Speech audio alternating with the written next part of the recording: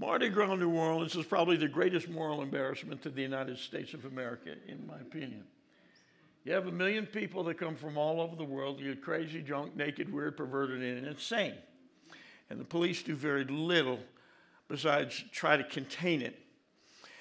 And this crowd, it's interesting to realize that these folks that come there, church, Christianity, and Jesus is about as far away from their mind as you can think. And yet, we took 125 people with us this year. And in 3 days, they personally, this was not a crusade setting with a massive altar call. Within 3 days, they prayed individually with over 1,700 people. They get saved, they get healed, they get their lives right with God to recommit for various needs. You had to go in and encounter people, and they would engage with you, and then they open their heart and life.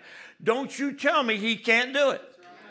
If God can do something like that in probably one of the most ungodly, unchristlike, perverted atmospheres in the United States, why not here? Why not where you live? Why not where God has placed us? This morning I'd like to talk to you. And if you wanted a title for it, I would call it Christians for Today. But I want to share with you what is probably the verse that is really the cornerstone of my own ministry philosophy. I've been in ministry for 53 years. I started when I was 6 months, not quite. But I got saved the day I was saved. I went into ministry the day I was saved. That's the day God called me, the day God launched me into telling people about Jesus Christ out of a parking lot in Kansas. Romans 8:19 says this, "For the creation waits in eager expectation for the sons and daughters of God to be revealed." This has become a cornerstone of my thinking. Now, I know the great biblical scholars like your pastor. Basically, there's always a future tense attached to this verse, but I see a very present tense. You see, here's the great news. The world that you and I live in, people are eagerly and expectantly. How many of you know what eager expectation is? Waiting for church to stop so you can have lunch. I understand that. I had to throw that out on Sunday morning. But the world that we live in, you see, I look at Mardi Gras, people go, why do you go there? I said, I've discovered two things about the people that come. Number one, they're either running from something. Number two, they're searching for something. So that puts them in a great position to hear something. And the world that you and I live in, my friends, people are eagerly waiting for somebody like you to show up. They are looking for the sons and daughters of God to be revealed, to show up in everyday life. Not a reasonable facsimile, but the real deal. How many of you believe you're the real deal in Jesus' name? Amen. Somebody somewhere is waiting for you. Believe it or not. In keeping with that thought, I want to look at 3 words with you here today that I think can deepen our understanding and purpose. We are in the world, aren't we? But we're not of it. Jesus told us that we are sent out as sheep amongst wolves, but we're still under the wash and care and direction of the great shepherd. We're to be insulated, but not isolated. Martin Luther said this. He said, if you preach the gospel in all aspects, with the exception of the issues which deal specifically with your time, you're not preaching the gospel at all. So today, my goal and my desire, my prayer is that I can bring the gospel to you here today in the word from the Lord. Holy Spirit, I ask for your help. In and of myself, I have very little to offer. But Holy Spirit, speak. I have words, but Lord, bring your word to your people. In Jesus' name, amen. Martin Luther's statement leads me to the first word I want to look at with you. It's a word we've used so often. It's the word relevance. Now, relevance means appropriate to the current time, period, or circumstances of contemporary interest. without a doubt, to be a Romans 8:19 people. We should be that way. How many of you have heard of the sons of Issachar? 1 Chronicles 12:32, the sons of Issachar, they understood the times. You know, I get a lot of folks say, well, this is what time it is. Well, I like what the sons of Issachar had going for them. They also knew what to do. Friends, we are alive, as Mordecai told Esther, for such a time as this. It's important and imperative that we speak to and address the things that are touching people's lives today. I mean, my mind just goes crazy when you think of what's happening today. I have to stop myself. The things that we read about, the things that we see. When I saw a drag queen hired as a youth pastor. And we laugh. But how can a church in America hire that and do that and claim to be even semi-quasi-Christian? Are you kidding me? Mordecai told Esther, you're here for such a time as this. The one thing we must understand, it's not about my big moment in time that I cut my record, that it's my big moment in life. No. It's not being on the main stage. We are here for this time in history, this moment, this day, this hour, this second. Never should we be silent about the things that we're facing. Not at all. Things that concern our children, our youth, our family, abortion, crime, and the list could be endless. You see, if we don't address the things that are touching people's lives today, it's clear evidence that not only are we not aware of what's going on, it shows we really don't care. It shows that we're disconnected from reality.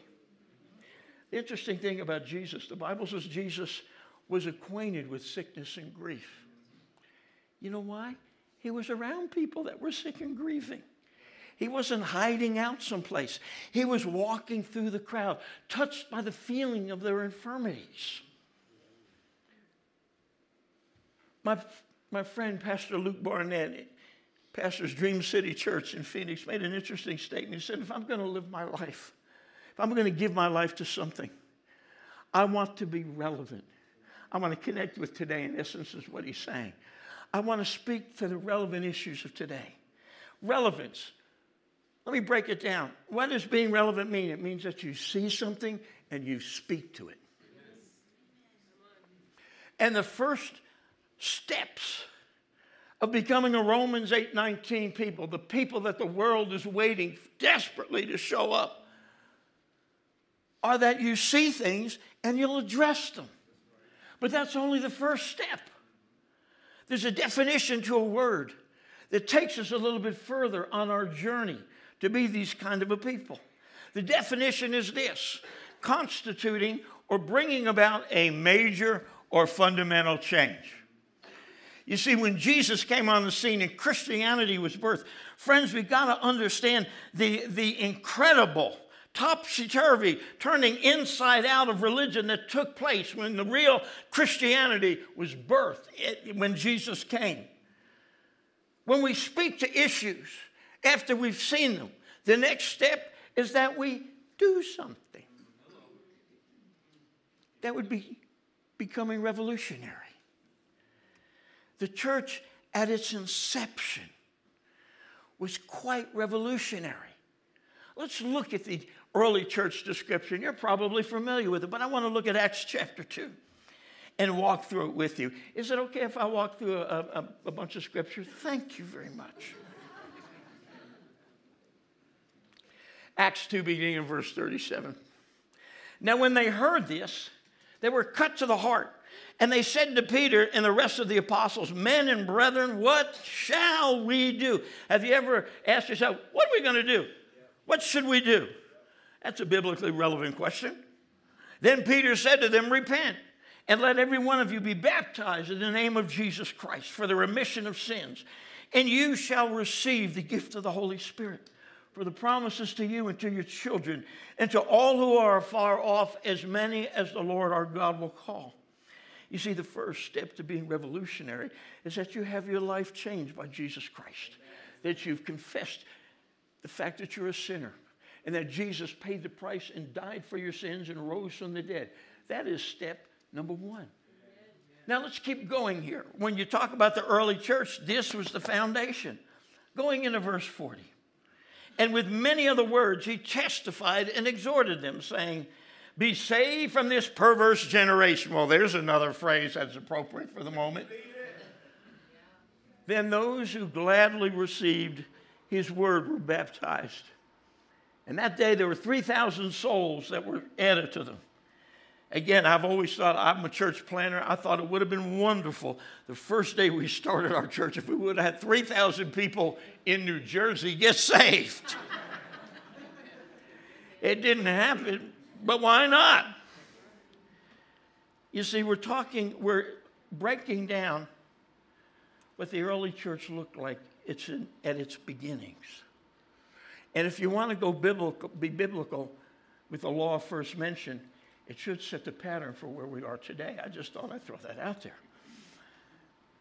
Many other words, he testified, exhorted them, saying, be saved from this perverse generation. Then those who gladly received his word were baptized. And that day about 3,000 souls were added to them, and they continued steadfastly in the apostles' doctrine. They gave themselves to good teaching and fellowship. Boy, you're going to have fellowship Sunday next Sunday. Nancy and I thought, can we come back?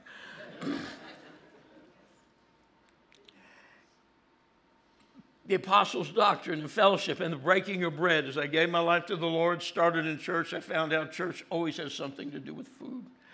Hallelujah. And in prayers. Then fear came upon every soul. Many signs and wonders were done through the apostles. All who believed were together and had all things in common, sold their possessions and goods, divided them amongst all as anyone had need. So continuing daily with one accord in the temple, breaking bread from house to house, they ate their food with gladness and simplicity of heart, praising God, having favor with all the people. And the Lord added to the church daily those who were being saved. Boy, the early church was proactive in their faith, in their walk with Christ, in relationship with each other on every level. Interesting. Revolutionary. The Bible tells us God so loved the world. Then he did something. He took action. He sent his son for the remedy of humanity's broken condition. Friends, that would be revolutionary love. He loved. He just didn't feel warm and fuzzy and good and accepted. But he did something. God did something. It's relevant to see issues and speak to them. But then it becomes revolutionary when you actually do something.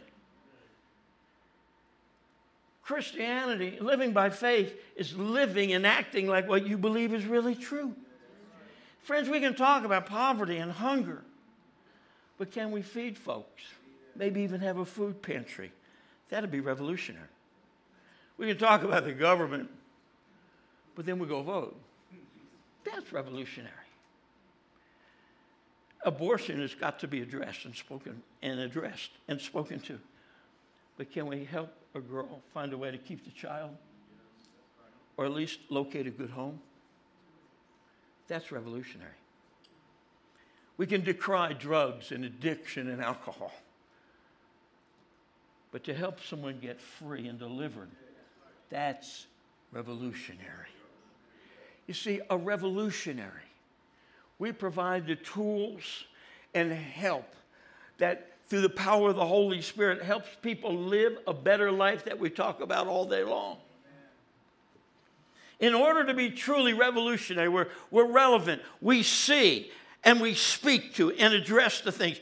Then we begin to take some kind of remedial or helpful action. You see, these are the kind of people that the world really needs to see. But there's something underlying being relevant and revolutionary. And the word I want to use is a word that has been misused and misunderstood and used out of context oftentimes. It's the word radical. we equate being radical with some fringe outward action, crazy dress and appearance and speech. But when you look at the word, it changes everything. Merriam-Webster dictionary gives us this definition of the word radical: relating to or proceeding from a root. In other words, being truly radical and revolutionary is linked to our root and our core beliefs that are firmly embedded inside of us. A true revolutionary is radical at his core. Coming out of the late 60s, there was a group of radical men who became well known. Well, then as the days went on, some of them just faded away. Some of them cut their hair, put on a three-piece suit, and went to Congress and were just as radical then as they were on the streets shaking their fists in places like Berkeley and others, because it was deep inside of them.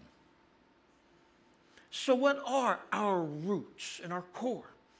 Jesus, in Revelation 21:16, he said, I, Jesus, have sent my angel to testify to you these things in the churches. He said, I am the root.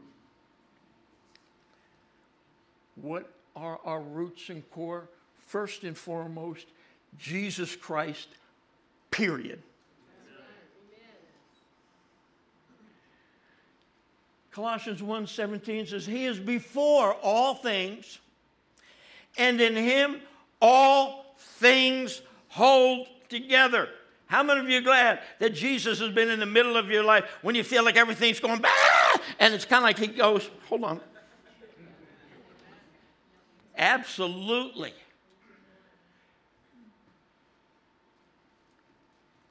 He said, I'm the Alpha and the Omega, the beginning and the end. And I've always thought, yes, but Jesus, you're also in the middle too, and I'm happy for that.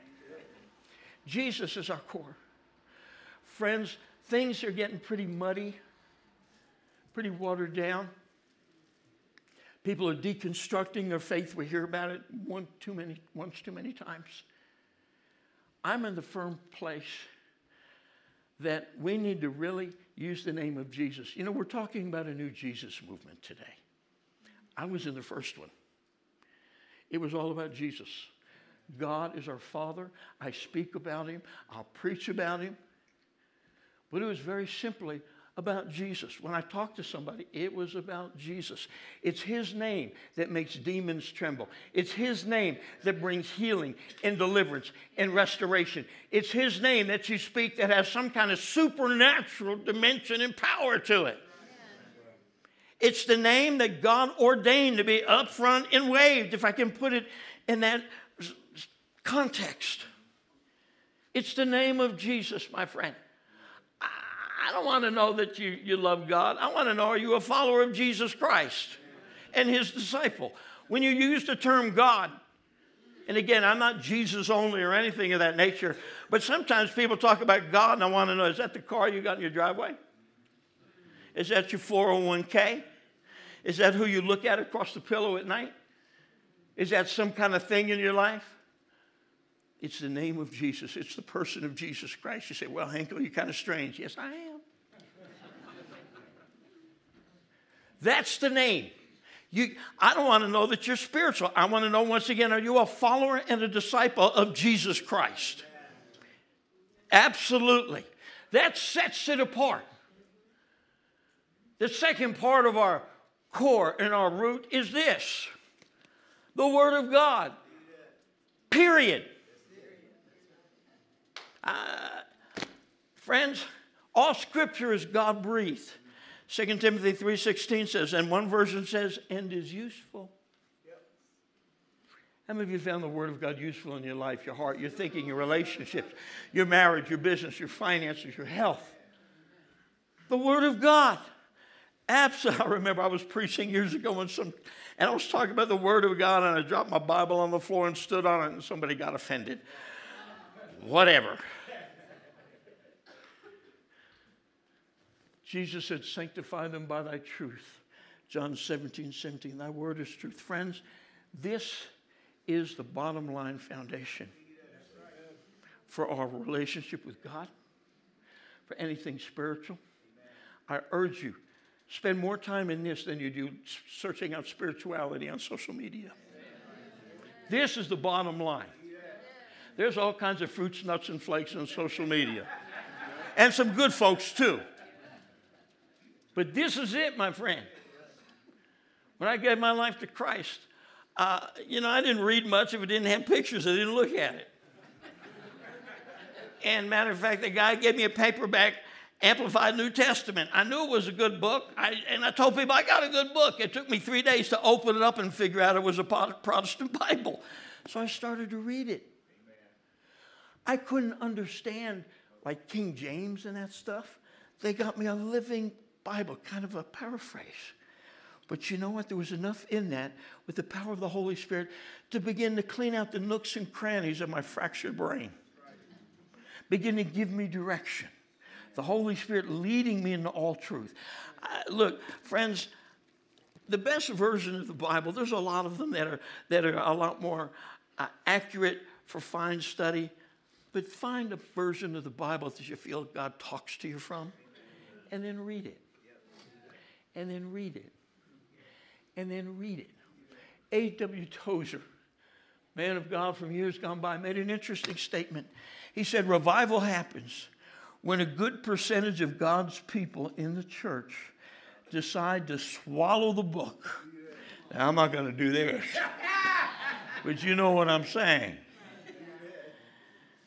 When a good percentage of God's people in the church decide to swallow the book and let it have its effect on their lives, come what may. How many of you have had the Word of God have a profound effect on your life? Fess up right now. Absolutely. Radical. We're radical because of Jesus Christ, because of His Word. We're radical because of the clearly stated purpose Jesus intended for us to follow in His revolutionary lead and path. He left a pathway for us to follow. It's not up to us. John 17:18, Jesus said to the Father, as you have sent me into the world, I have sent them. I normally don't like us and them situations, but in this case, I'm glad to be them. Amen. So what are some of the clearly stated purposes? I go through some of these very foundational things because we're flying off to the left, flying off to the right. We need to be dead center in Christ, anchored in the Word, moving according to the will of God to be the people that the world is desperately looking for. Hebrews 10:7. I have come to do your will. You know what? It's not all about my dreams and my vision and my passion. It's about what God's put in my heart. It's about Psalm 37:23. The steps of a good man are ordered by all the coffee I drank. Or all the movie, or the music I listened to. The steps of a good man, and that applies to women too, are ordered and directed by the Lord. Thank you, my brother. I need all the help I can get, and I appreciate it greatly. Thank you. You're helping me preach better.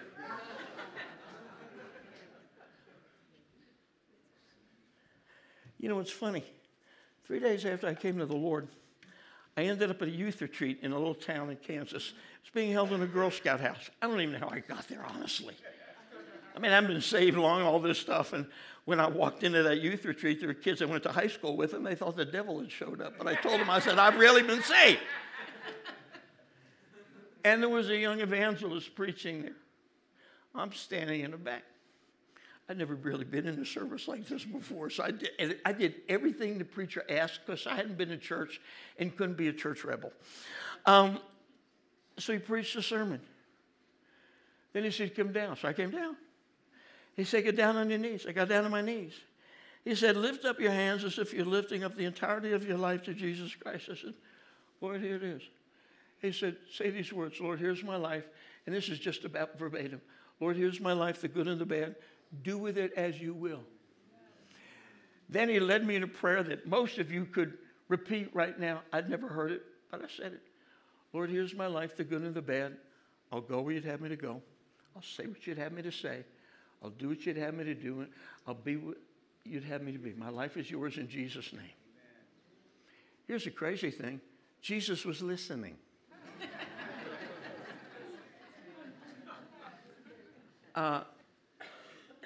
And that's why I'm here today.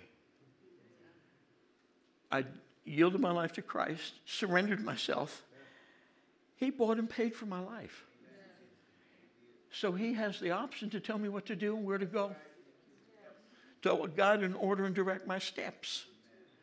It's not about my thing, my ministry, my vision, my dream. It's what God puts in my heart. I know that may challenge some of you. We need to be challenged. We need to be stretched. We need to be changed because the world desperately needs people who are instruments of change and agents of change. You see, I'm passionate. I'm a missionary to America. I'm pleading with you on behalf of the land that most you and I call home. And the funny thing with it is, the Lord called me to what people might call an evangelist. I don't know if I have the gift of evangelism, but I made a decision in the very beginning of my Christian walk to include it as a part of my life. I just thought it was normal Christian living. Lord, your will. I need to keep going here. John 10:10, Jesus said, I've come that you might have life. How many of you are glad that you can receive the life of God here at River Rock Church? Amen. You want to be proponents of life? Smile at people every now and again. I go to River Rock Church. Pastor Rick is a great teacher. Joanne is a wonderful lady of God. God blesses me there. You bless you, man. You look like you need a psychiatrist or a plastic surgeon. You need help. Look like you've got something worth spreading. Not a disease. Life. This is a life-giving church. I'll keep moving. For this reason, the Son of God, this is part of the lead Jesus intends us to follow. Hey, for this reason, the Son of God was manifested, or the Son of God showed up, that he might destroy the works of the devil, 1 John 3:8. Yep. Where does that start? How about this? Whatever the devil is for, I'm against. No compromise, no middle ground, no dipping and dabbing. Secondly, that we clean up our heart and our life. I'm not talking about perfection. I'm just talking about having your heart and life right with God. If you attempt to fight the devil and your life's not right with God, you're going to get busted in the head. You're going to get run over. You're going to not have any victory over the devil. When your heart and your life's not right with God, the devil has legal grounds to mess with you. We can engage. I'm just telling you practically. Some people go, I'm going to fight the devil. I don't think so. Not like that.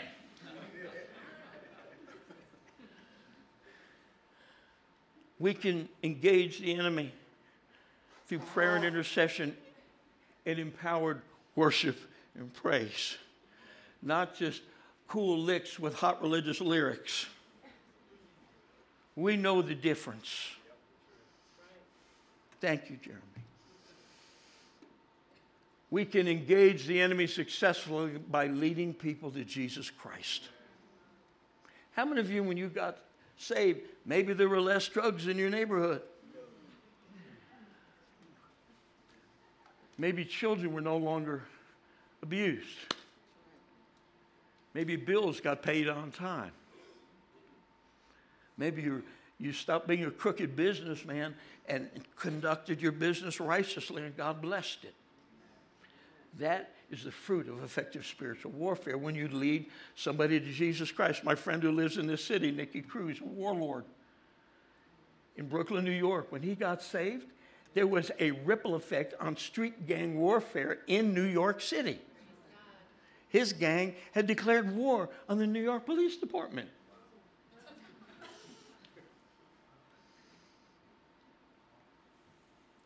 Jesus said, I've come into the world as a light. Then he turns around and says, you're the light of the world. You are a carrier and a bringer of hope. Remember, the birth of Jesus was supernatural. Sometimes we stray away from the strength of these truths of our faith. Talking to a man one time on the riverfront in Milwaukee, and lakefront, and he looked at me and said, son, look, he said, this is modern America. Do you actually expect me to believe that babies come from virgins? I said, sir, you don't have to believe in a lot of them, just one. His birth was supernatural.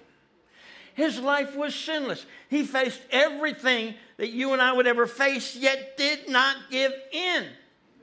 What a path to follow. Beyond that, he changed religion forever. He was revolutionary. He was deemed dangerous. His resurrection defeated something most mankind fears and dreads, that's death.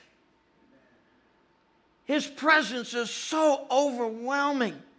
The story of John in the book of Revelation, when he was put out of society and they put him on Patmos, a man who was deemed a danger and a menace to society. When he came in the presence of Jesus, he fell at his feet as though dead because the presence of Jesus was so overwhelming, so powerful, so intense. That many that follow our Lord and Savior have gone to prison, have lost their lives because of their faith. Do we forget this is part of who we are and what we're about? It's not just, well, I love Jesus. Are you serious? When somebody says, well, Jesus died for my sins, you got to be kidding me. How many of you are grateful for what Jesus has done? I have two growing grandsons. One night, they spent the night at my house, and in the morning, we didn't have any breakfast food. So that means I go to McDonald's. I get my car, and you know how it works at McDonald's. You pull up, you place your order in the box. In that case, I was getting the two big what's a pancake, bacon, all the big breakfasts. They said, pay at the first window. So I go up to the first window, and the lady says, the fellow in that truck up there paid for your breakfast. So I hung my head out the window. I didn't recognize the truck. Now, I had plenty of money to buy breakfast at McDonald's. But I looked out the window, didn't recognize the truck, so I did this. Thank you! I wanted him to hear me throughout the parking lot. I was grateful for McDonald's. My friends, I am so grateful for what Jesus has done in my life. Look, whether you are a drug addict, gang member tattooed on the back of a Harley and smelled like a sewer, or you were sophisticated, squeaky clean religious with Chanel No. 5 driving a Bentley. Jesus has transformed your life. Are you grateful? Do we take it for granted? My wife and I, in our morning devotions, we often start out, Lord, we're so thankful. We don't feel, it's not that we're condemned. We go, God, what you've taken two kids that were broken, and what you've done is absolutely amazing. And we express our gratitude to the Lord every day. Friends, the world is waiting in eager expectation for people who aren't deaf, dumb, and blind, but that see things and they're willing to address them and talk about them. And not only will they talk. I don't like to go to meetings where all they do is talk about stuff, but they never do anything.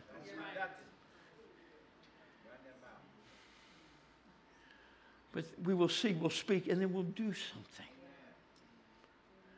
And we do it not just because it's what you do, and it's cool and it's hip and we're going with the crowd, because of what's going on the inside of us. Because Jesus, the Son of the living God, lives inside of me. He's forgiven me. His word is the guidance and the director of my life to the best of my ability. I love the fact that sometimes I can wake up in the middle of the night or in my sleep and I'm wrestling with something. All of a sudden the scripture rises in my brain to combat it. I'm not saying anything special. You got to put something in order for it to come up. But see, the world is looking for people like that. I mean, just as we've been here, I shared it this morning. We've just been here a couple of days doing a quick hit and run in the area. The other day, we were here in the Springs, and we're driving around. So we need to get something to eat. We go here? Do we go here? No, let's go in. Let's pull in here. We sit down. We order food, and the young lady is serving us. We begin to talk to her. She begins to unfold the challenges, the difficulty in her life. Her daughter with brain challenges and other things. And she says she's a believer. And so we just began to talk with her. Nancy ministered to her. We began to pray with her right there. We were just going, well, where do we eat? I don't know. Let's go in here. In essence, you see, the world is waiting for people to show up in everyday life. Friends, the greatest things in my life are not the outreaches and the crusades and all that stuff that we're involved in. I'm grateful that the Lord allows us to do that. I'm an introvert. I really don't fit the picture for an evangelist. But I just surrendered my life. But the greatest things in my life are things like that. When I'm helping a friend with some paperwork in his life and a resume thing, and I'm reading through it, and I'm going, I just need to call him and forget so I call him on the cell phone. His wife picks up the phone and says, Scott, I'm glad you called. He had a massive heart attack yesterday.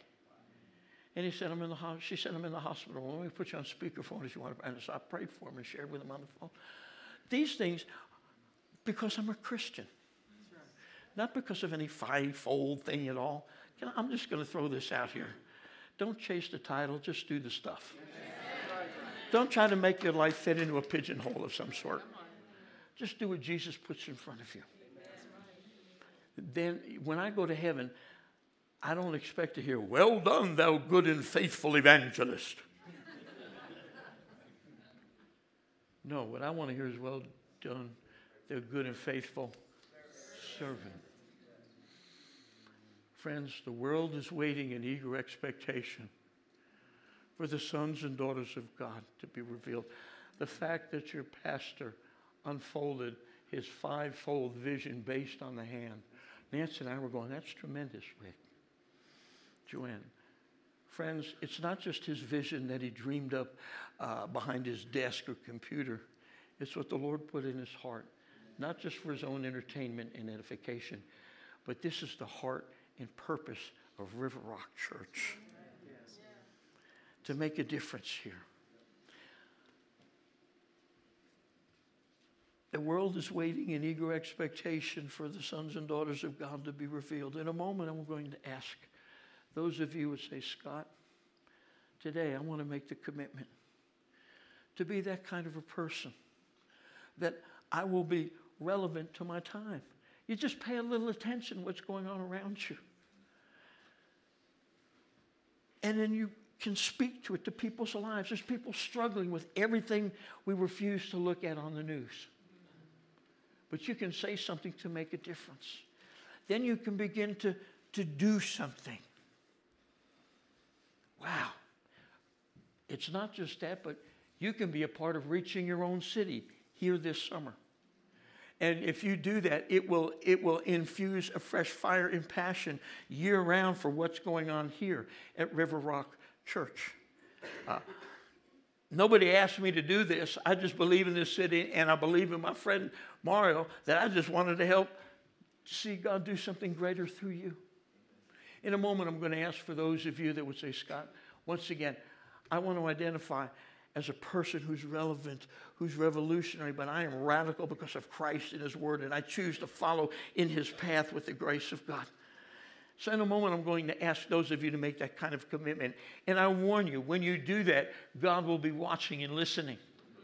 Just as I shared that illustration of over 53 years ago when I made that little commitment, that's why I'm here today. But before I do that, I must ask you, are you here today? And you say, Scott, all of that is pretty good, but I have to be really honest. My heart and my life really isn't right with God. I'm not here to condemn you, because this is the moment that all of that changes and is transformed if you make a choice. You say, Scott, you know, I'm a Christian, but man, it's been difficult. The last couple of years, I realized I've really tried people's faith. It may have been last week. And you know you've drifted. Maybe you've drifted away from your first love with Christ. This is the day to return to that and make that right. It can also be going to church never made anybody a Christian. Any more than if you live in a garage, you become a car. And what I'm opening the door for you to do is I've set a banqueting table of the goodness and the great things of God and the power of God to change your life. And you say, Scott, I want to make my heart, my life right with God, either for the first time or maybe a renewal of your commitment to Christ. I'm going to ask everyone here to close your eyes for just a moment. Everyone in the building, please do that. And if you say, Scott, that's me. I need to make my heart and my life right with God. And I want you to know Jesus is saying, come to me if you're weary, if you're laboring in life, if you're overwhelmed. He said, I'll give you rest and refreshment for your soul as you make your heart and life right with me. Well, if that's you, say, I need to make my heart and my life right with God for the first time or renewed time. Would you just put your right hand up for a moment? No one else is looking around. Thank you. Thank you. Thank you. Thank you. There's no reason to be ashamed. Thank you. Thank you. This is a place where people are loved, where the Spirit of God is here, the goodness of God is here. I'm going to ask you, if you raise your hand, to stand to your feet with me. Why am I doing that? Not to embarrass you, but as you stand, it's going to be like punching the devil right in the nose.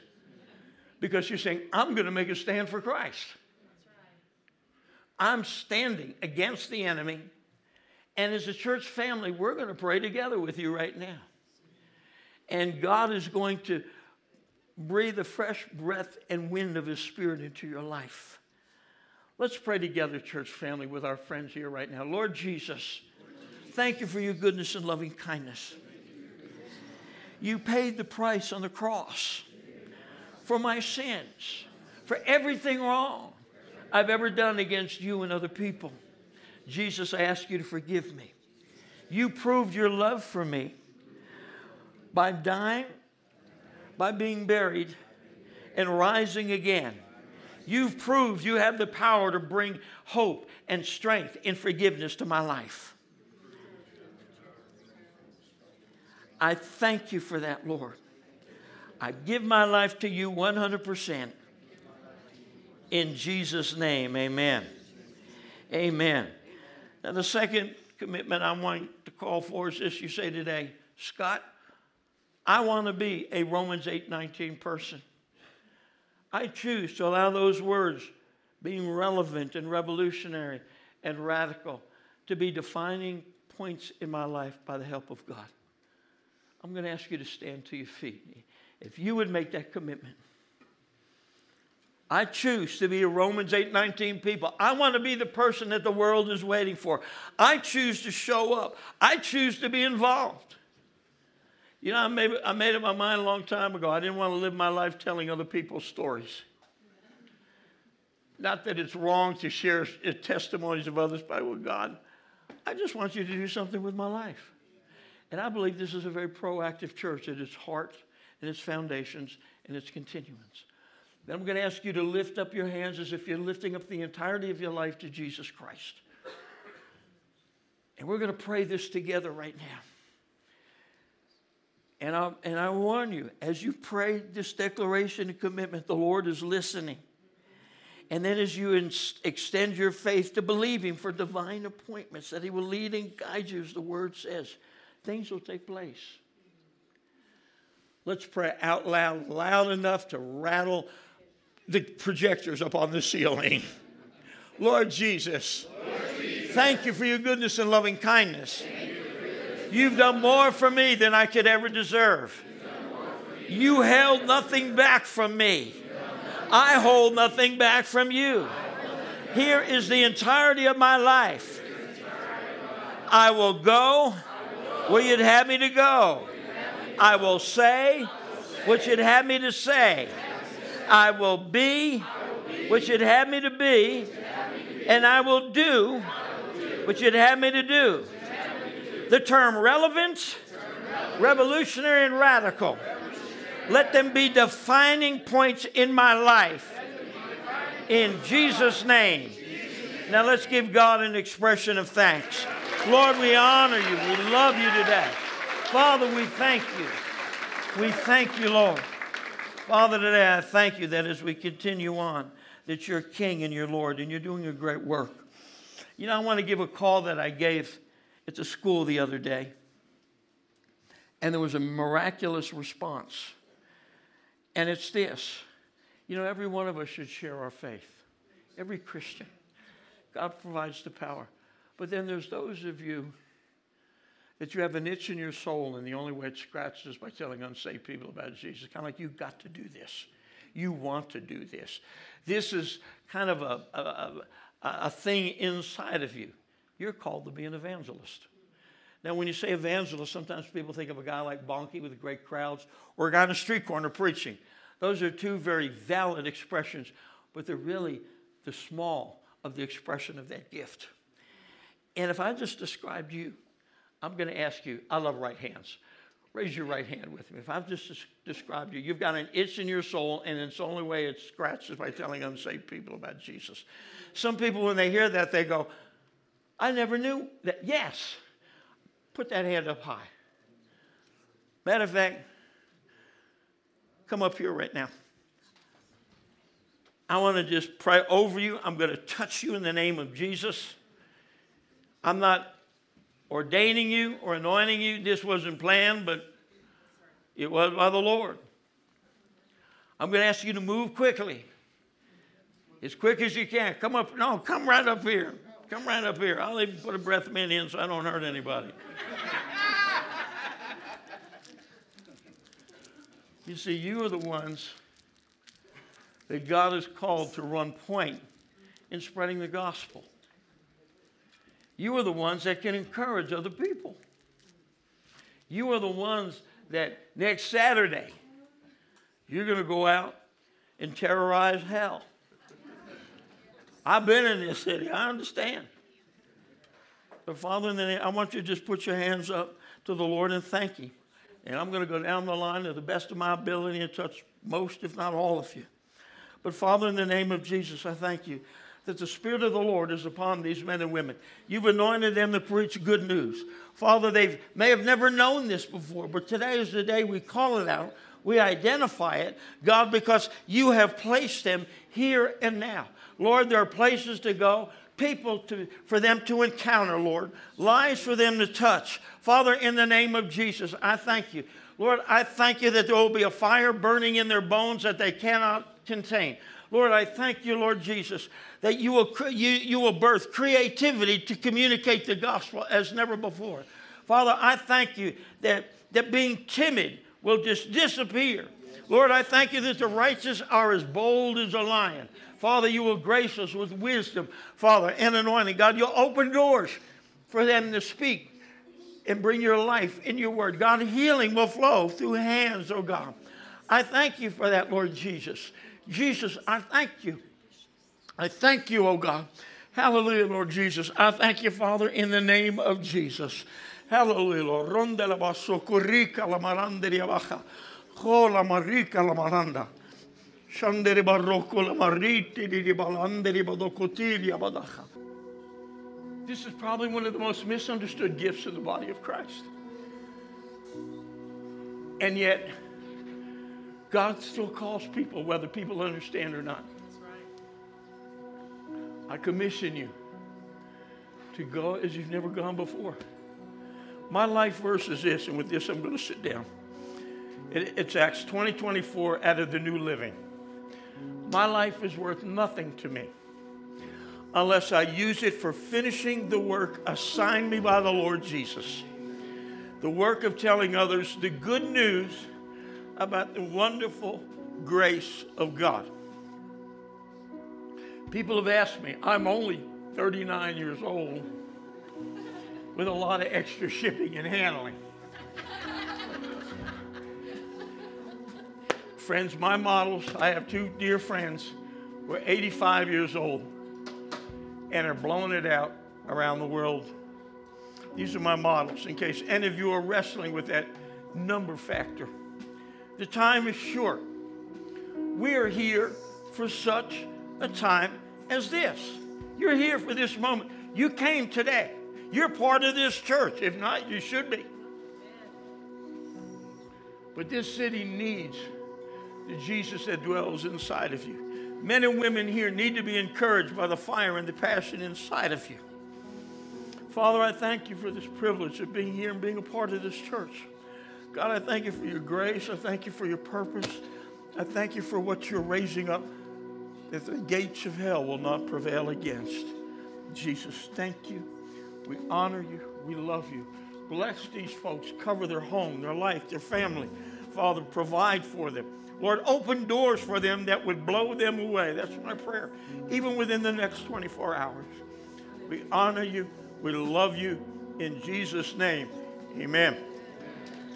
By the way, don't forget that QR code in the back. So I feel like the Lord's telling a lot of people, 2 Timothy 1:7 says, I have not given you the spirit of fear, but power, love, and a sound mind.